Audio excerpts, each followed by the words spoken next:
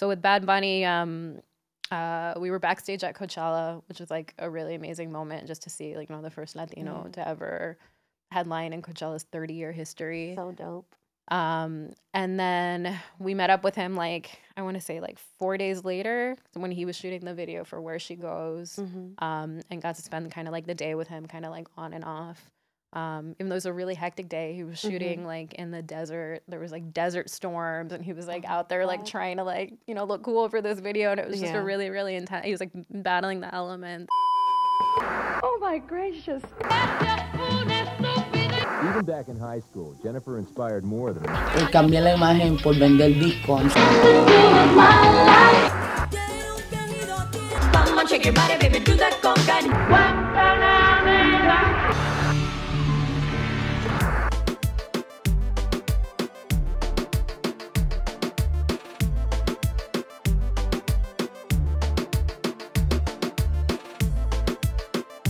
What's going on? Welcome to Growing Up Latina. I am your host, Ali V, and today I have senior music editor at Rolling Stone, Julyssa Lopez. Hi, thank you for having me. No, my phone is not ringing before. Like, what is this? There's so many obstacles, right? Like, I got sick, the cameras aren't rolling, the phone. I know. Before we started talking, the cameras weren't rolling. Then you got sick, and I'm like, oh my God. So many things. We're going to make it happen. Welcome. We're going to make it happen. Thank you How so are much. you? How are you feeling today? I'm good. I'm feeling better. Okay, good. So let's get into it. Are you ready? Yeah. Okay, so Julyssa, if you took the full body of work that you've produced for the last 10 years, and then the work that you're going to produce in the next 10 years, and you had to summarize that work and the mission and why you do it, what would you say? And why it matters, more importantly. Yeah. I think for me, I've been wanting to be a journalist since I was like a little kid. I've been writing since I was 15 years old. I always wanted to write feature stories and magazine stories. And I feel like as I've kind of gone through this career, what became really important to me was to include my own culture into that. So I think if we're talking about like what I've done in the past and what I want to do in the future, I think I want to continue to tell stories, especially ones that kind of portray the realities of what it's like to be Latino and what it means to be Latino in so many different ways. I don't know that means that every story has to be a positive story. I think I want my work to be complex and to kind of shed light on like how, all the different facets of this experience, and to keep finding ways to get Latinos in the pages of magazines and the pages of newspapers as much as I can. Where did you grow up? I grew up in Washington, D.C. Yeah. Nice. And my family, my family is originally from Nicaragua. They came here in the 80s. They were undocumented for a while. And I have a really big family as well. So like my whole family was kind of in the DMV area. Then we moved to Silver Spring, which is just outside of D.C. And like our whole family was there. Like my mom is one of 9 kids. My dad is one of 13. Oh, you so have like a big family. It's a big family. I have like 50 cousins, and like they were all sort of like in the area. So. And you have brothers and sisters, and I'm one of 5. I'm the middle of 5. Yeah. Okay. Yeah. Wow. So Thanksgiving, what was that like? Oh my gosh. What was that like? So un relajo. No, but that's the crazy thing. Like, yeah, like holidays, not even holidays, but like every weekend we would spend like at my grandmother's house and, with my grandfather. And I feel like my family, like, because, I can only imagine like the difficulty, right, of like, coming here and not speaking the language and having to like, find your way kind of.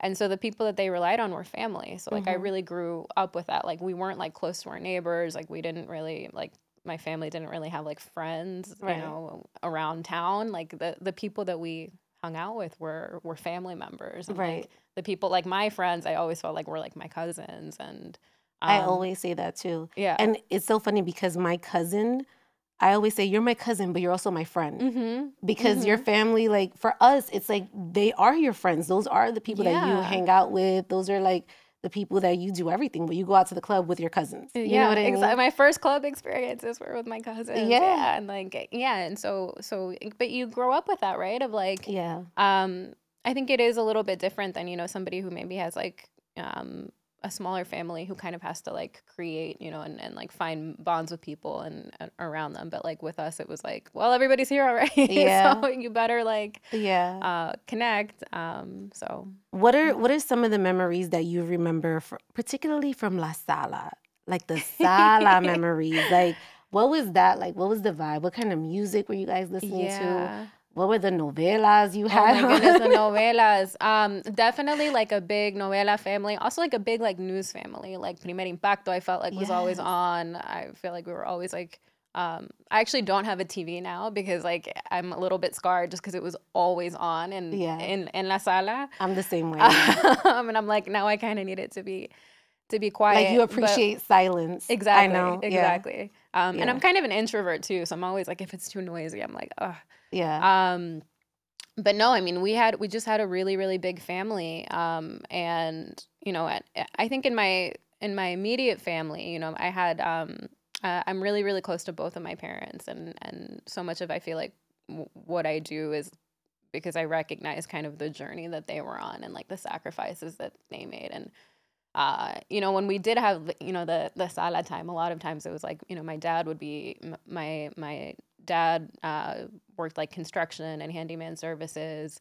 My mom cleaned houses for a lot of my childhood. So like those are really physical jobs. It's like a lot of physical labor. So when you go to La Sala, like that's your time to relax and to chill and to like, you know, let the body rest. And so it was like a lot of telenovelas. Mine was La Usurpadora. La Usurpadora, I was just about to say that. That was my novela. We were obsessed with that one. Maria del Barrio, Marimar. The crazy thing is I interviewed Talia recently, and I was like such like a mind-blowing thing to be like, you were in my living room. Like you were, you know, like this like really important part of like these like day-to-day routines that you have like with your family and as a kid. And then in terms of the music, like my dad is like a big like rock head. Like he loved like American rock, and he jokes a lot that that's like how he learned English. Porque like con la música, like, you know, he would like kind of like learn the words a little bit and maybe mess it up here and there. But they also like listen to like a lot of like, you know, my grandfather listened to like a lot of like old boleros. He loved like Alfredo Sadel and like a lot of sort of more of the classics. And then like at the family parties, it was always like a lot of, I don't know, Nicaraguans listen to a lot of salsa, like a lot of merengue, Carlos Vives, you know, kind of like all the mainstream stuff. And where did you fall in line? Like what did you gravitate more towards? Was it like what genre of music did you? I feel like to me, what was interesting, and I feel like when you grow up in the U.S., like to me, my family felt like very, very Nicaraguan still. And again, it's I think because of a lot of that. Like I think you know when they first came here, they didn't speak the language. Their friends were their family. Like they built this little Nicaraguan nucleus right where they were. So I think when you're like a teenager and stuff, like you kind of like want to gravitate toward other stuff. I listened to, you know, like a lot of like rock and indie music. My brothers were super into hip hop, and like a lot of American music. But for me, like anytime I felt like I would go back and like listen to the music that I grew up with, like it felt like mine. And I think especially when you're navigating two cultures and like, you know, when you're at school and you feel like you don't like fit in and everybody around you is like, you know, like you're like the only Latina in there.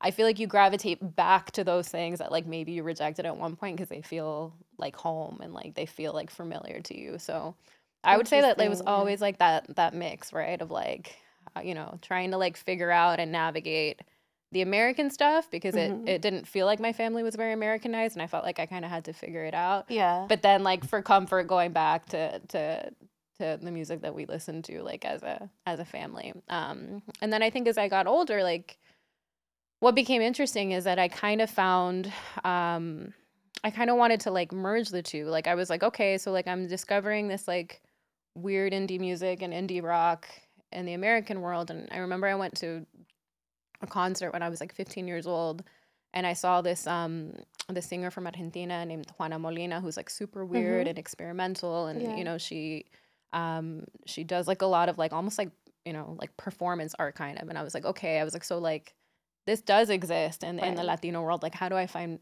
more of this? And then that's also kind of, I think, where I became interested in sort of that discovery piece of like figuring out what else is happening. Yeah. That's really good.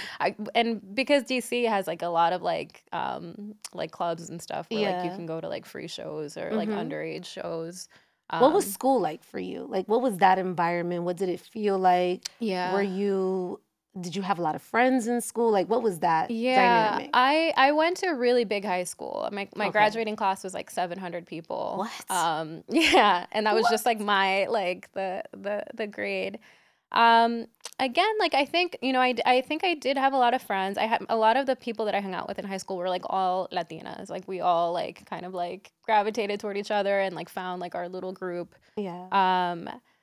But I think too, you know, one thing for me that was really challenging about high school was that I think because my family, you know, had come here, I think they had like struggled to get here. They were undocumented for a while. They almost grew up with this like crazy fear of like everything, you know, like they wouldn't let me do anything. Oh yeah. So I had Sounds like my super, childhood. Yes. But I was like super sheltered, like So like maybe I don't know, like you always couldn't have your friends sleeping over. Oh my god, you couldn't sleep over. Are you crazy? Like, yeah. No sleepovers. And you know, in high school too, and I think especially like American high schools, like the like high school parties and like, you know, like homecoming and Did you go to prom? I did go to prom. Okay. With so like friends good. though, so it was like very like como todo tapado, like. Yeah. Did you go to like senior trips or anything? No, yeah, no, I wasn't allowed to go to beach week. I didn't do any of that. My parents either. were so strict. But I don't know. Do you think about that? Like, because like you're like maybe like I would have been like more outgoing, or maybe, you know, it would have been different if like I had been allowed to do those things. But you know what? I feel like what would have been different for me, and I'm grateful that I had this experience growing up. We didn't have phones. I think if I would have had a phone back then, I feel like I would have been disconnected from my family. I wouldn't identify any roots or just any culture, you know?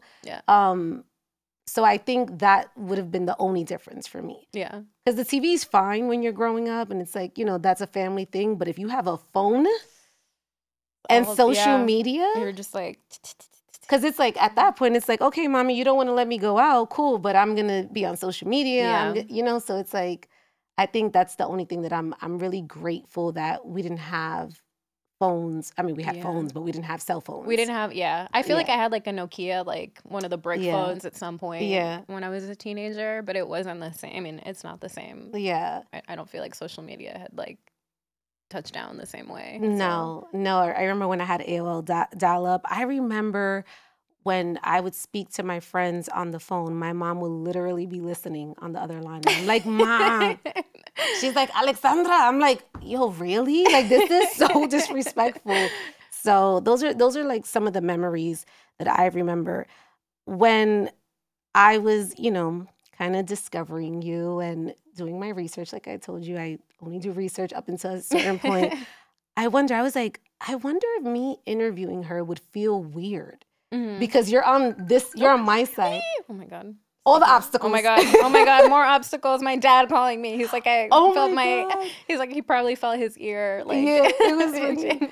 But I'm like, does it feel weird to you, like someone interviewing you? Yes. It does? Yes. It does. Yeah. I feel like so much, I don't know, like, again, like I was saying, like I'm a pretty introverted person. I'm pretty shy. And that makes like sometimes the job challenging because like I feel like you're thrown into situations where like you have to like open up and like be like extroverted and like throw yourself out there.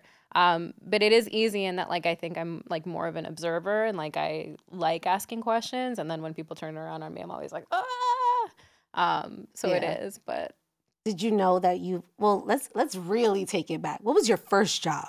My very, very first job. What was that? I started working, I think, when I was like 14 or 15 at a coffee shop. at a sandwich shop called Everyday Gourmet, making like coffee for people. And then when I was a little bit older, a guy who my mom cleaned houses for gave me like an internship at a law firm to like save money like before college. Okay. So I was like filing papers and stuff. And like the whole time that I was there, I remember like my parents were like, like they were like using that as like, do you want to be a lawyer? Yeah. But like I think I like... knew, I was like locked in. Like I knew Yeah. I knew that I wanted to be a writer. Like from the time, like I said, that like I was like, you know, I took my first journalism class in high school, and I was like, Did you have journals growing up? Did you have like a diary? Did you I have always had diaries. I've always kept diaries. I think the only thing that's like a little bit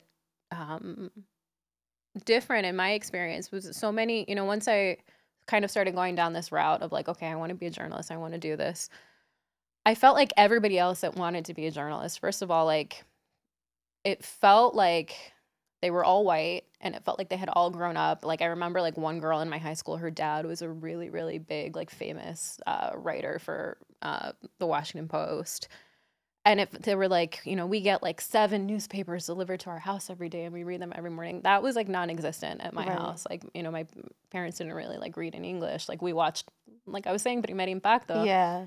And I remember almost having like that question of like, oh, like, can I do this? Like, I didn't grow up this way. Like, I don't have the same understanding of journalism in the same way. Like, I didn't grow up reading, you know, like all of these like columnists and like writers that they were talking about weren't my references. But that's what I was going to ask you. Like, first of all, the word journalism, where did you first hear that word? Like, how did you know that this is what I want to do and this is what it's called?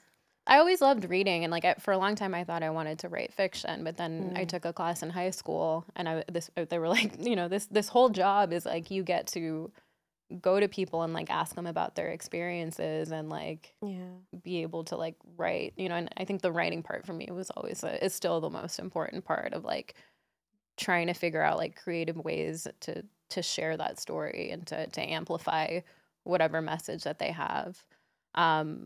But I think for a long time I was just like too scared. I was like, I don't think that I can do that. Like I didn't know any.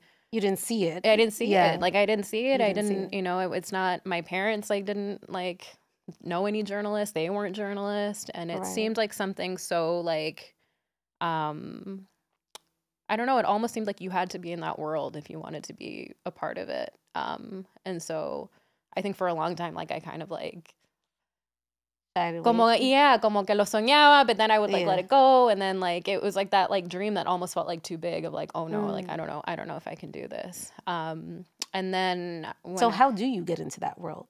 How did you get into it? I kind of kept going, you know. In college I was like on like, you know, the college newspaper, and then I feel like the sort of the breakthrough, I got an internship at Washingtonian magazine, which is like the sort of the big regional magazine in DC.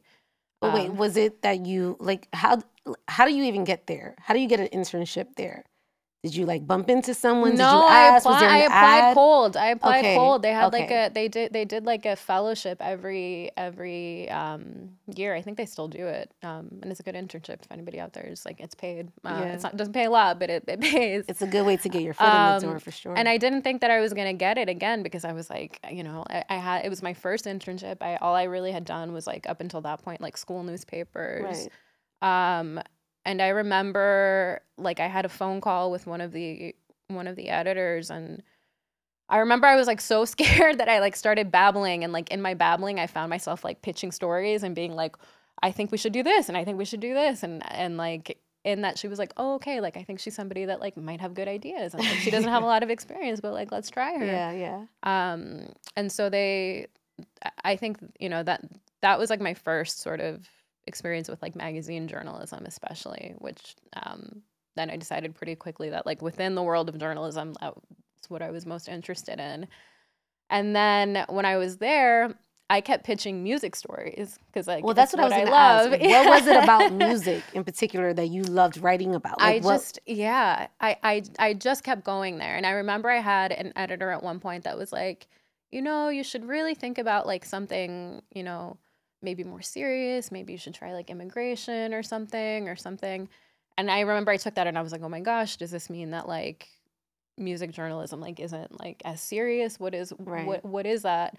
And again, like it went back to like that's what I was doing like when I was 15. I was going to shows. This is the music that we were listening to in La Sala. I felt like there was this connective tissue with music that like just subconsciously I just kept reverting back to it and being like, I think we should write about this musician. I think we should write about this like concert that's coming up.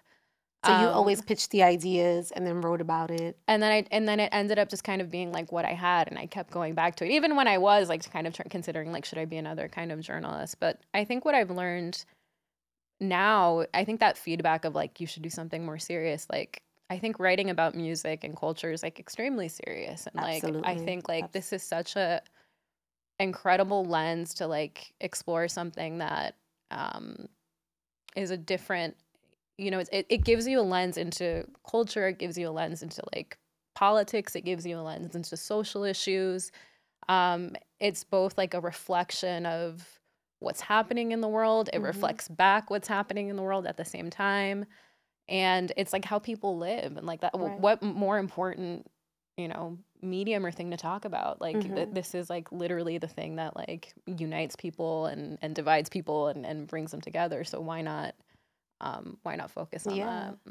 And how do you, when you write these stories, what is not necessarily your angle, because every angle is different for every artist, but like, what is the fascination behind the story? What are you trying to, I guess, depict from whatever the music is? Because music is a very layered thing, you know what I mean? So what is it that you're trying to bring out in order to, I guess, distribute to the world? Yeah. I think it depends on like who we're talking about, but like I think trying to really understand, you know, if it's an artist, like I think like sometimes what the fascination is and like why they're important and why they matter in our culture and what they mean to people. And I think sometimes like that answer is really complex because somebody can mean many, many different things to lots of different people. I like to pretend sometimes like, you know, like if I'm writing, I'm like, if like aliens like were to come into the world and this is the one thing that they would read about this person, like I want to paint like an honest portrait of what that person was in that time and like capture them like as best as I can. And so that means like writing about like the controversies that they were involved in, writing about, you know, the amazing things that they accomplished, and like really, really trying to like understand like why this person matters to us. And a lot of times because I am writing about Latinos and música Latina, a lot of times I think that says so much about our culture too, like in terms of who we're gravitating to, like why someone is important, why someone means something to us. And then, you know, if it's not like specific to an artist, if it's like a genre of music or if it's writing about like a song or a trend, I think also just trying to understand it on those different levels that we talked about. Like, what does it mean politically? What does it mean socially? What does it mean, you know, like at a pop culture level? Yeah. You know, what I find interesting, and we're going to go back to your job, we're going to talk about that in a little bit, but what I find interesting is the whole idea of the Latin explosion, right? Like, we had it in the past, and that's when, like, Ricky Martin, Mark Anthony, J-Lo, Enrique, like, everybody was out, but they all made English albums. They all crossed over to the English side. Now the Latin explosion that we're having today, that we're seeing and we're witnessing, is people showing up as themselves. Toquisha, you see Rosalia, like they're not singing in English. They're showing up in Spanish. Bad Bunny, like Bad Bunny is not rapping in English. He is globally the #1 artist, and he's showing up as himself at all times. And I feel like that is the difference. But I wonder for you, as someone that's writing about it and also covering these stories, because you have covered Bad Bunny, Rosalia, you know, I wonder for you, what is your take on what we're now witnessing with, I guess, like the second wave of a Latin explosion? Yeah, I think for me, one thing that I always try to remember is like, I do think that we tend to talk about Latin music sort of like in these like boom and bust, like this is the boom right now, this is a boom. I think it's also important to recognize like this music is like always been popular. Like it's always been lit. It's always been part of, you know, what the fabric of American music. Like even if you go way back in the day and we talk about like how much, you know, there was this like amazing, you know, fusion of Latin sounds like in New York, like when, you know, salsa musicians and like jazz musicians and everybody were playing together. Like this music has always been here, and we've always had these icons that I think are a really, really important part of what we think of an American mainstream. I do think like one amazing thing is that like now, you know, people don't feel that need to cross over in the same way anymore. Like they don't feel the need to go back and make, I don't know, an album in English or to like really like learn English. If we talk about Shakira, like Shakira had like an amazing global career in Spanish and like was known all over Latin America. And then when she got here, like she really like focused on, you know, learning English, and like she was gonna, you know, make this big crossover. I think so much of that is also pressure from the industry. Like I think that the people that she was working with, like that was what they saw as like the path forward. They were like, this is what you have to do to get to that level. And I think that somewhere along the line, like someone needed to challenge that and be like, maybe that's not what you have to do. Maybe you can still do it, like not, you know, changing who you are. And I wonder like what would have happened like if like they had that belief back then, and like, you know, Shakira hadn't made songs in English, or Ricky didn't, you know, like had, you know, just decided just to be an artist in Spanish. Like I wonder if it was just like that like industry pressure of like thinking that you had to do that. And I mean, it's worked out great for them. They've had amazing, amazing global careers, but I think it also like, at the very least, maybe like inserted the question of like, is this the only way that like you can be big and you have to cross over? And so I think now what we're seeing with Bad Bunny and you know, Maluma or any of these artists that are refusing to sing in English is that like actually you don't have to. And I think one big thing that helped too is that like we just have so many more ways of measuring success now. Like we can measure streaming numbers, we can measure like views on YouTube to really prove that like actually you can be successful just by doing the same thing, and you don't need to cater to an Anglo audience. Like there's plenty of people around the globe. Like there's so many Latinos out there who are listening to this. And then I think that like that same popularity is like caught on where like Bad Bunny says, like ahora like todo el mundo quiere ser Latino. Like everybody is like now like catching on and like recognizing that this is like a global phenomenon and interested in it. Do you think he would ever, like, since we're speaking about Bad Bunny, do you think he would ever have to make an English album? I don't think he would have to. I think he might choose to. Who knows?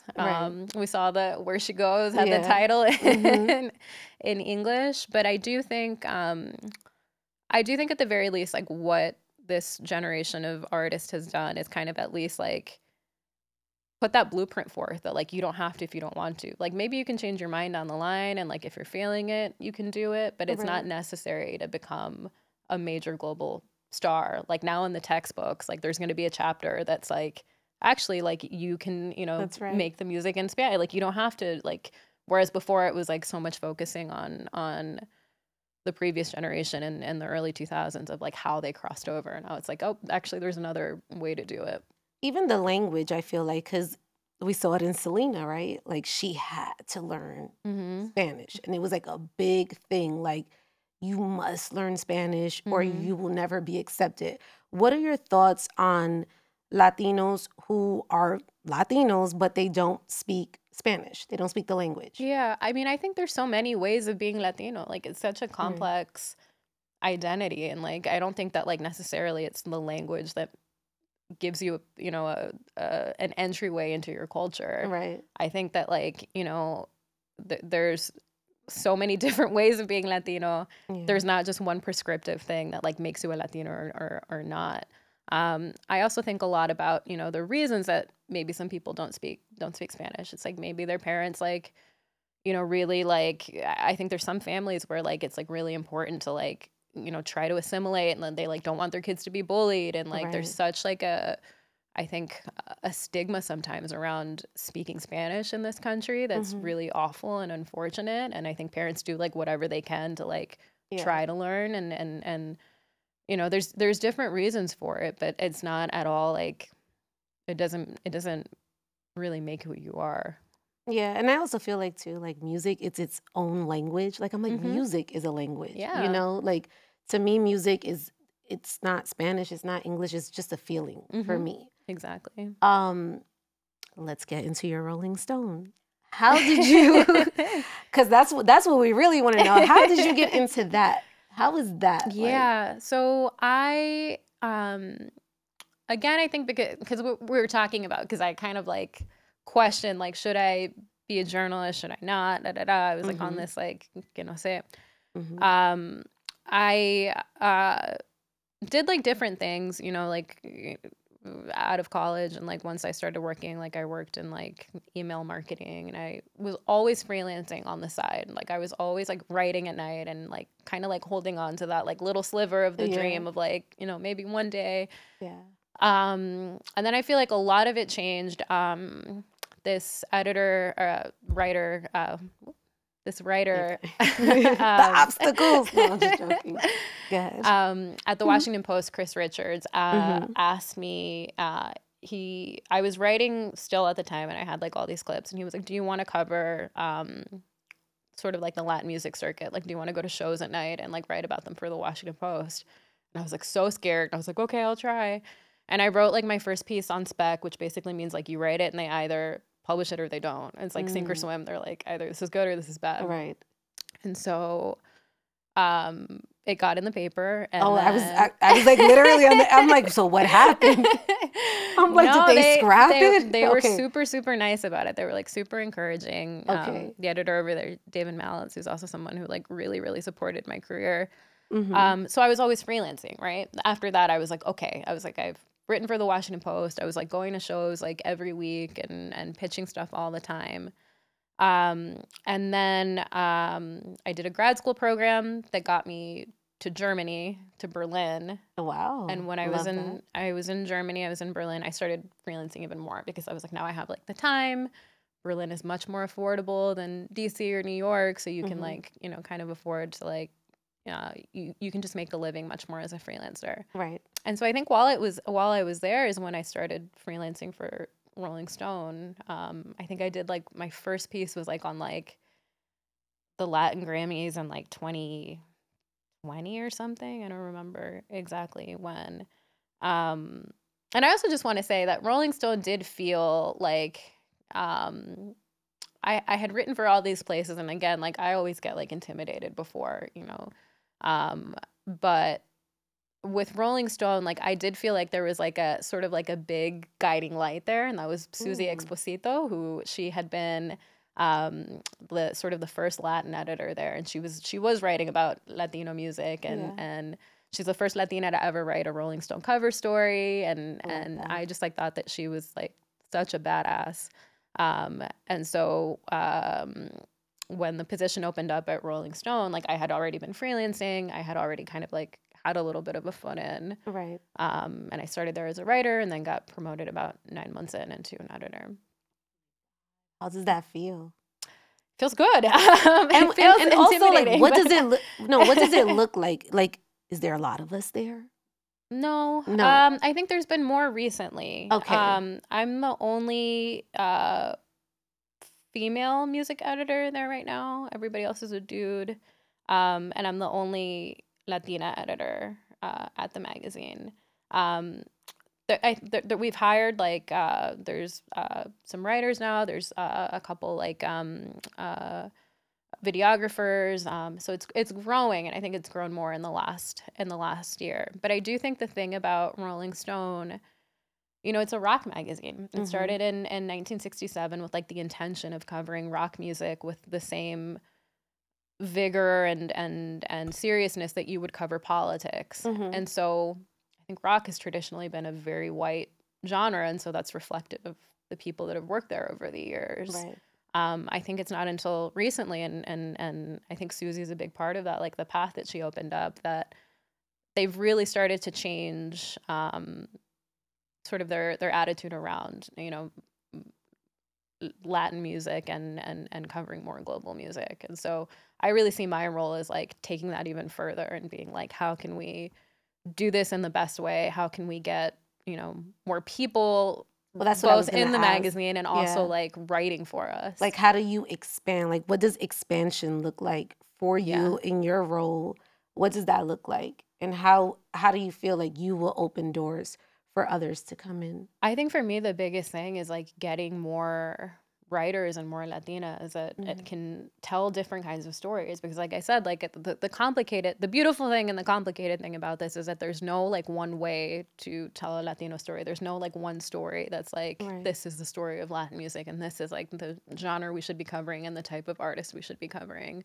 We're talking about, you know, first of all, even Latin music itself, like that term is like such a difficult construct because you're talking about like, you know, hundreds of genres from like dozens of countries, and you can't pigeonhole it into one thing. So it's like, how do we cast a wider net and really capture like what's happening both in the US and the diaspora in Latin America and tell those stories in the best way possible?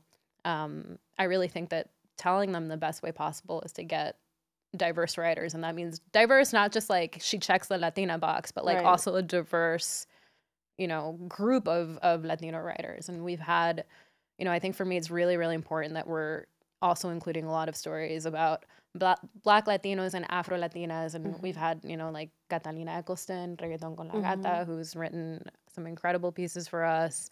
Jenny Mota, who covers Dominican culture and has written, you know, some fantastic pieces for us. So like to keep like pushing that and to keep, you know, bringing more people into the fold, because that's ultimately the only way to do it, I think. Yeah. How do you know what story to cover? Like, how do you know who you want to target? Yeah. What does that look like behind the scenes for you? Yeah, I think a lot of times it's I think it works in two different sort of levels. I think we're covering people kind of at the mainstream level, and I think that's what Rolling Stone has traditionally been really good at. I think Rolling Stone gives you access to sort of the biggest stars of the moment, and that's what it's always done. You know, sort of in the old days, like it was like John Lennon was on the cover and they were at John Lennon's house for days, or Tina Turner, and they were, you know, covering like behind the scenes of her life. So I think that like sort of the mainstream stars are always going to be part of, you know, the story that we're telling. But I think for me too, it's like behind the scenes, it's also like paying attention to who's coming up and like to really having like an eye on like who's going to blow up next, and like making sure that like we're kind of in the mix like as those stories are happening. And so it could be like doing like a short piece on somebody, like an artist you need to know feature on someone that we think is going to make it big. I'm thinking right now of this Dominican rapper named J Noah. I don't know if my you know God, her. I love J Noah. She's crazy. Are She's you 17 years me? old. I like, love J Noah. She's crazy. She's like my amazing. God. But like, again, like I think like traditionally at Rolling Stone, like they're like, oh, well, she's not Bad Bunny. She's not Karol G. Like we shouldn't, you know, we're not ready to cover her. But I think if you stick, you know, if you start telling that story from the beginning and then follow the career path and like follow like the star that you know that she's gonna be, I think that just like, you know, tells like a more honest story, and like also makes Rolling Stone reflect like what's really happening like on, you know, the scene in different countries. Take me through like a day-to-day at the job. Like if you're covering, for instance, when you covered Bad Bunny, like what is that like? How many days are you with him? Are you just allowed to ask him whatever? Like, what does that look and feel like? What is that? Yeah. The Bad Bunny cover. So Bad Bunny was just our cover star for the July-August issue. And that was a big moment, because it felt like nice to be able to like, you know, Susie had the first, she'd been the first Latina to write a cover story with Bad Bunny in, I think 2020. And that was like, it's still to this day, like probably my favorite Rolling Stone cover ever, probably one of my favorite stories ever. So to feel like 3 years later, like they still felt like we need to cover Bad Bunny, to me spoke so much about where his career has gone, where like Latin music in general has gone. Because like, you know, the people that we talk about like putting, you know, on a cover again, like that's always like it has to be someone like really big. It's always like Taylor Swift or like, you know, someone like at that level. And so the fact that like now Bad Bunny is like on that same scale of like this is the conversation that we're having. We do, you know, we talk to their publicist beforehand just to make sure that like there's no other magazine coming out before or after, just to kind of see like where they are in their career and what's going on. And that one was also really special because I got to be there right when he was playing Coachella. So dope. we negotiated a bunch of time with their team of, in general, Rolling Stone covers, like, I think the thing that makes them so hard is that, like, you really have to, like, negotiate, like, no, we're going to spend time with this artist. Like, it isn't just like a 1-hour dinner and then, like, you're done. Like, we plan, like, several days and several activities to, like, really be able to get behind the scenes and get to be able to tell the story of where they're at in their career at that particular moment. So with Bad Bunny, we were backstage at Coachella, which was, like, a really amazing moment just to see, like, the first Latino to ever headline in Coachella's 30-year history. So dope. And then we met up with him, like, I want to say, like, 4 days later when he was shooting the video for Where She Goes, and got to spend kind of, like, the day with him, kind of, like, on and off. Even though it was a really hectic day, he was shooting, like, in the desert. There was, like, desert storms, and he was, like, out there, like, trying to, like, look cool for this video, and it was just a really, really intense. He was, like, battling the elements. But do you just observe him? Are you asking questions? Yeah, so it's a little bit of both. Okay. Like, and I think different people approach it a little bit differently. My way is to really, like, do, like, a lot of, like, observation, but in between, I think that when we did Where She Goes, we probably talked, like, a total of, like, maybe, like, 2.5 to 3 hours kind of broken up in between. But I think it also gives you so much context about a person too, to kind of, like, watch, like, who they keep in their circle, to, like, talk a little bit. Like, I remember I got, like, one really good anecdote about him from, like, because we had to drive really far to shoot in the desert for this. There was one of his drivers that, like, took me to the site, and I remember I was, like, talking to the driver and, like, trying to get stories, and, like, trying to, like, hear a little bit, like, and I feel like that stuff helps you so much. Just so it's a little bit of both. For me, the interview part is always the most intimidating because, like I said, I'm shy, and so I'm always like, how are you shy? No, but that's dope. Yeah, like, you're, like, a part of history at that moment. You. No, it's the truth. Like, you cover that story. That's history. And I think, like, do you ever look at it like that? Like, what do you ever look at your life and say, "Wow, this is a major moment for me"? I don't feel like I feel like I look at it and I'm like, I can't believe that happened. Like, I'm always like, like, surprised by the things that happen, because it's, like, things that, like, I didn't really, like, I was, like, saying, like, I was, like, almost too scared to, like, dream them or to, like, really be like, this is what I'm gonna do. Yeah. But I think it really dawns on me and makes me feel like I'm accomplishing something too when I talk to, like, younger journalists, and they're like, oh my gosh, like, I, like, want to, like, be doing this at some point. Like, I feel like I can do it now.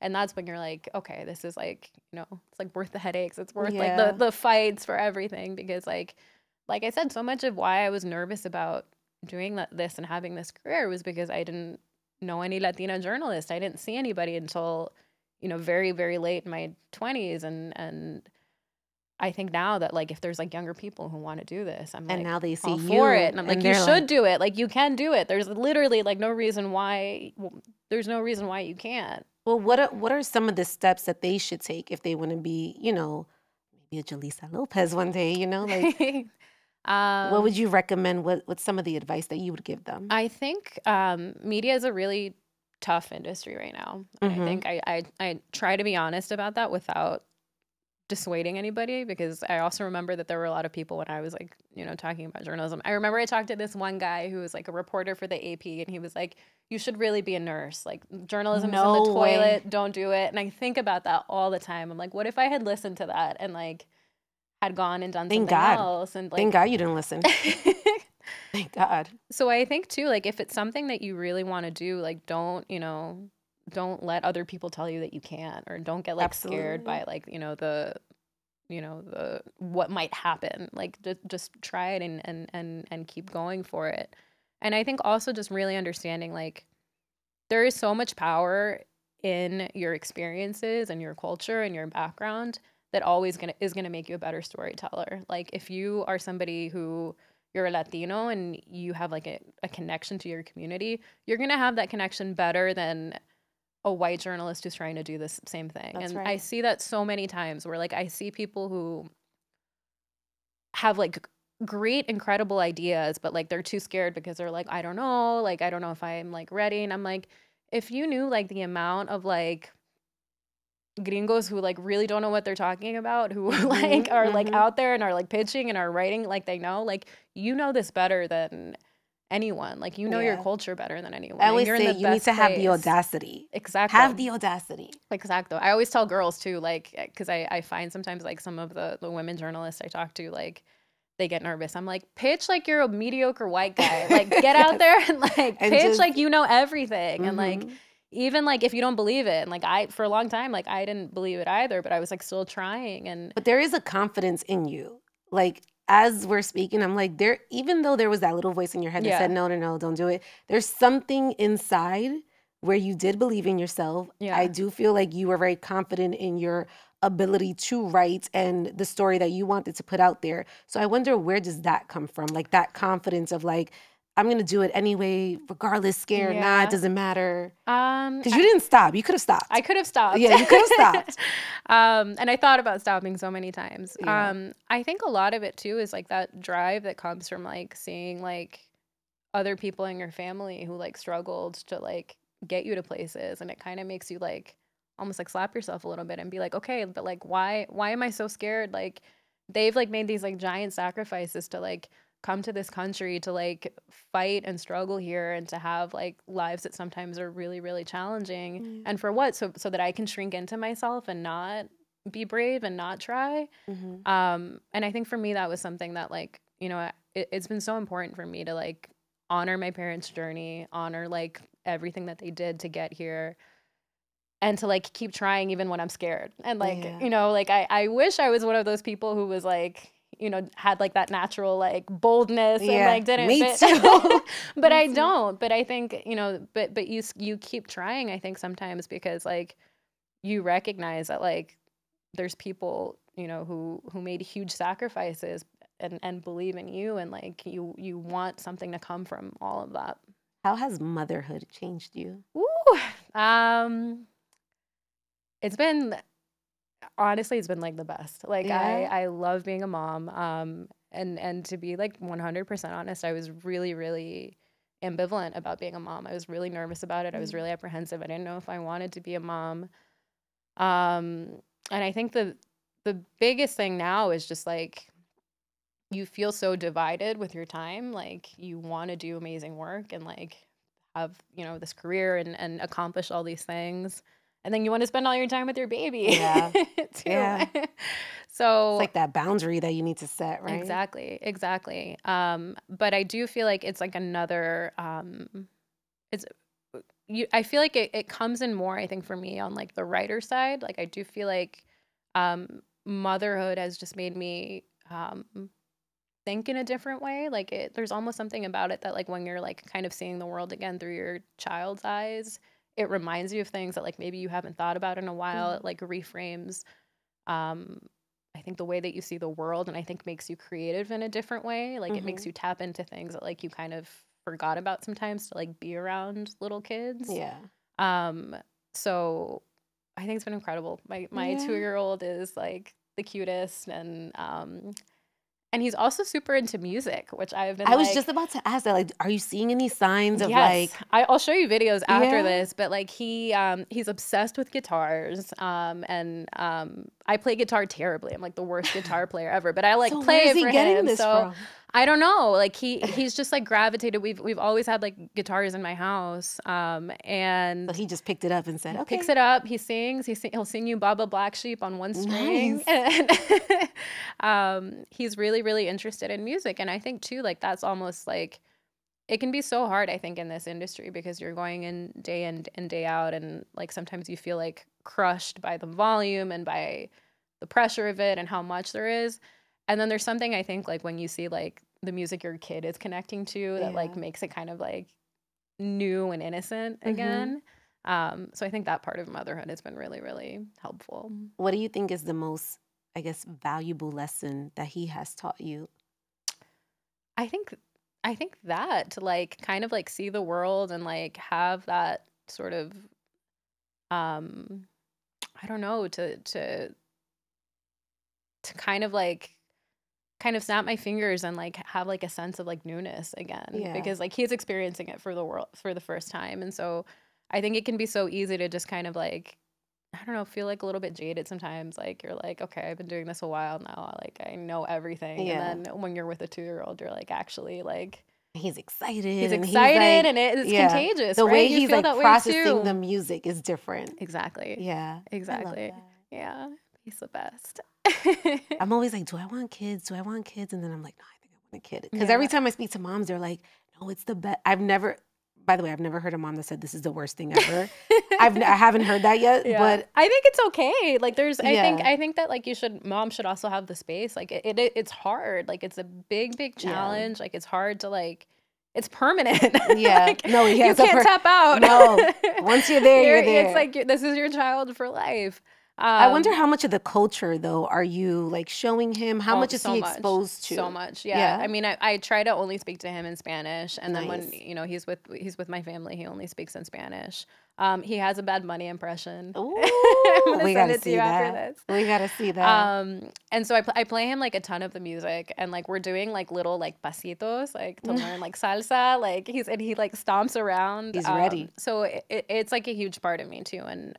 I want to I grew up going back and forth between the U.S. and Nicaragua. Nicaragua is a really complicated country right now, but I'm hoping that like I can take him and have that be a part of his life too. Like it's huge to me. So I love that for you. I love that for you. And I know you got to pick him up. So I'm like, I'm trying to like go through it, but I'm like, wait, I don't want to rush this. Hold on. I wanted to ask you the trends and the developments that you are seeing going on specifically in the digital world as it pertains to music. What are some of the impacts that you feel it will have globally on us? Like with some of the trends that you're seeing like behind the scene? Yeah, I think some of them worry me a little bit, to be honest. I think some of the like developments we've seen in AI, I get really worried. I worry about the way that we're compensating songwriters. I worry about the way that we're compensating other musicians who've traditionally had like, roles, like in like bigger backup bands. Some of it is super interesting, and I think is gonna like, I think that having more access to music at the end of the day is a good thing. And, I think so much about like, I don't know, just like if you think about like different genres or different countries where like kids have like found like a laptop and like use that to like get their message across in a way that maybe traditionally they couldn't have before, and like all of a sudden like they're able to voice like their experiences, and you're seeing that in different parts of the world and in different parts of Latin America, where like, maybe before to like, I don't know, because of how stodgy the Latin music industry has, maybe before like you needed to be like a trained musician, like a trumpet player from like a richer country, and now it's like if you have a laptop and you have a mic and you can and you have something to say and you have a perspective, like I feel like it democratizes the world in a much healthier way, and like also makes us pay attention to different parts of the world too. Like I'm really excited by like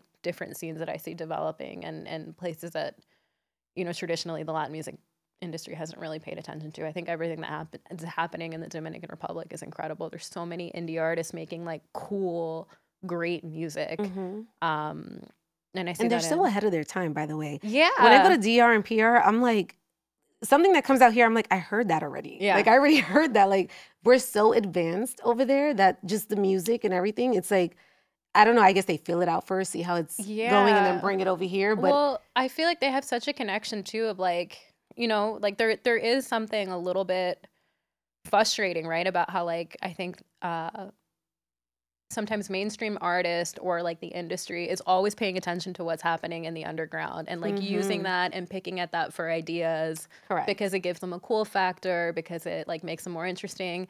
And then you have people who think that like these big artists are the ones that like came up with this idea. But really, if you like look at it, like there's like these kids like in the underground who are doing it first. And I think the reason that it comes across so cool and so genuine is because like they don't have the pressures of the industry. They're not doing this for like capitalist means or to like it's just for them. They're doing it because they feel it. And so it's like a different thing of like they connect to it differently. And so I think that's also like it's a double-edged sword, right? Because like I feel like we need to be doing more to support that kind of art and the artists who aren't like tied to a label and like supporting our indie artists because they just have like a better like feeling of things sometimes. It's like raw. It's very authentic. I always say it's like the Exactly. B-side of the tape, Yeah. you know? I know you spoke about J Noah, but who else do you have your eye on now? Right now. Like, who do you think is gonna like, if you had to give like your predictions here on Growing Up Latina? Yeah. We did a big piece that I was really excited about a couple months back where we got sort of all the women in Puerto Rico who are making noise right now and put them all together in a spread. I think it's the longest spread that we've ever done sort of like with women in Latin music at Rolling Stone. And we had Piano Antiano, we had Young Miko, Right Now, Cheska, and Pau Pau. I think any of those five I would bet my money on. Pau Pau I think is so cool. Yeah. Like she has such a cool vibe. And it's like a little bit different, I think, than to what we've seen. I think in the Dominican Republic, like Angel Dior, I think he's like a freaking genius. I think he's gonna blow up.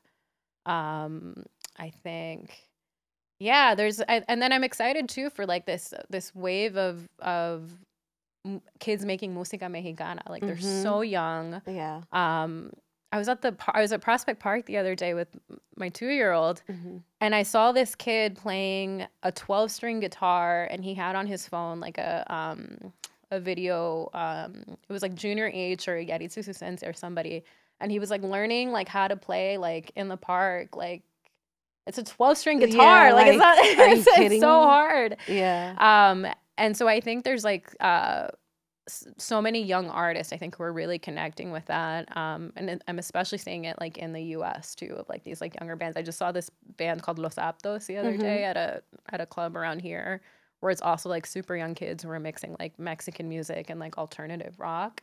And I think that fusion is going to keep like producing things that are like interesting and a little bit different. What trends are you going to see die down? Like, what do you think is going to... This one's controversial. You're trying to get me in trouble. I'm not. I promise I'm not. I do think that there was like that big wave of like popetong, reggaeton pop. I feel like people are kind of itching for something new. I think like maybe the stuff that you saw... Oh, do I want to say names? I think maybe the stuff that you saw like artists like J Balvin doing, like that sort of like big pop, but it still kind of has like a little bit of a dembow beat. I think people are kind of like itching for like the other side of that and like wanting something else.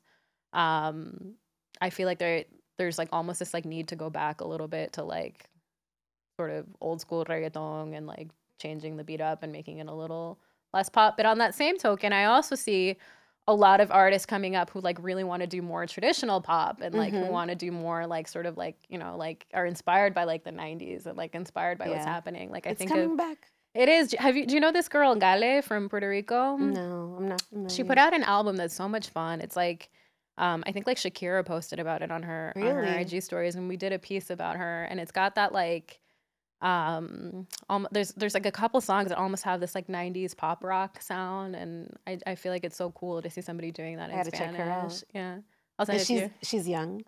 She's super young. I want to say she's like 24 or something like that. Love that. From Puerto Rico and now living in Miami. So love that. There's a lot happening. I mean, that's the beauty of this job. Like you don't get tired of like just how many people are out there doing like amazing, creative, interesting things. The downside is that you're never going to be able to cover it all, but like the stories are there, and I think too to think about like how this reflects like not just who they are, but like where they come from and their experiences. Like that's the exciting part to me. Who, I don't even know if you can say this, but I'm going to shoot my shot here. Who's going to have like the next cover that we can, maybe you could just drop like a letter or something. I can't say. We're working on a cover right now. It is. I'm like, I'm just going to shoot my shot here. I'll say this. It's and it'll probably, it's a Latina artist who's had a very big year. And that's all I'll say about it. Yeah. I feel like I want to drop names, but then I'm like, I don't know if you're going to be like, yeah, no. But you're going to tell me after. You'll let me know after. I'll tell you after. All right, let's do some rapid fire questions. Are you ready? Yes. Okay. Tell me you're Latina without telling me you're Latina.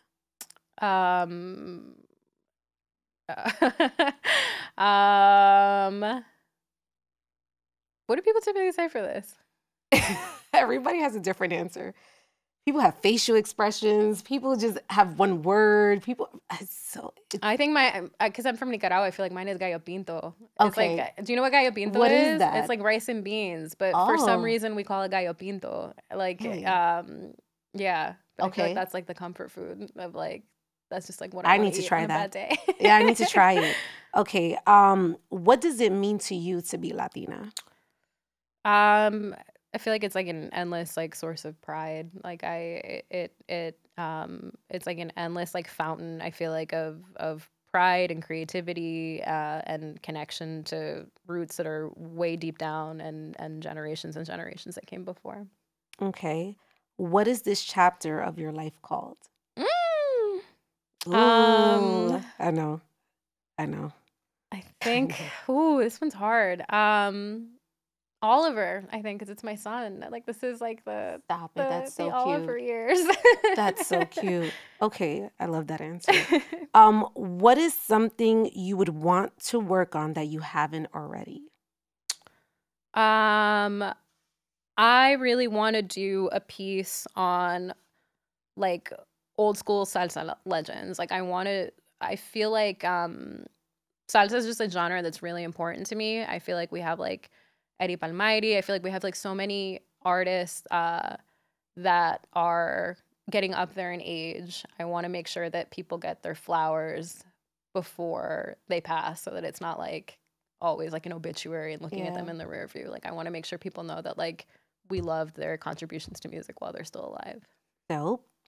Okay, if you could have the Last Supper with 3 Latinas. I know. It could be anyone. Okay. Who would it be? Just 3. Okay. And what food are you eating, by the way? Because I really want to know. We're eating gallo pinto.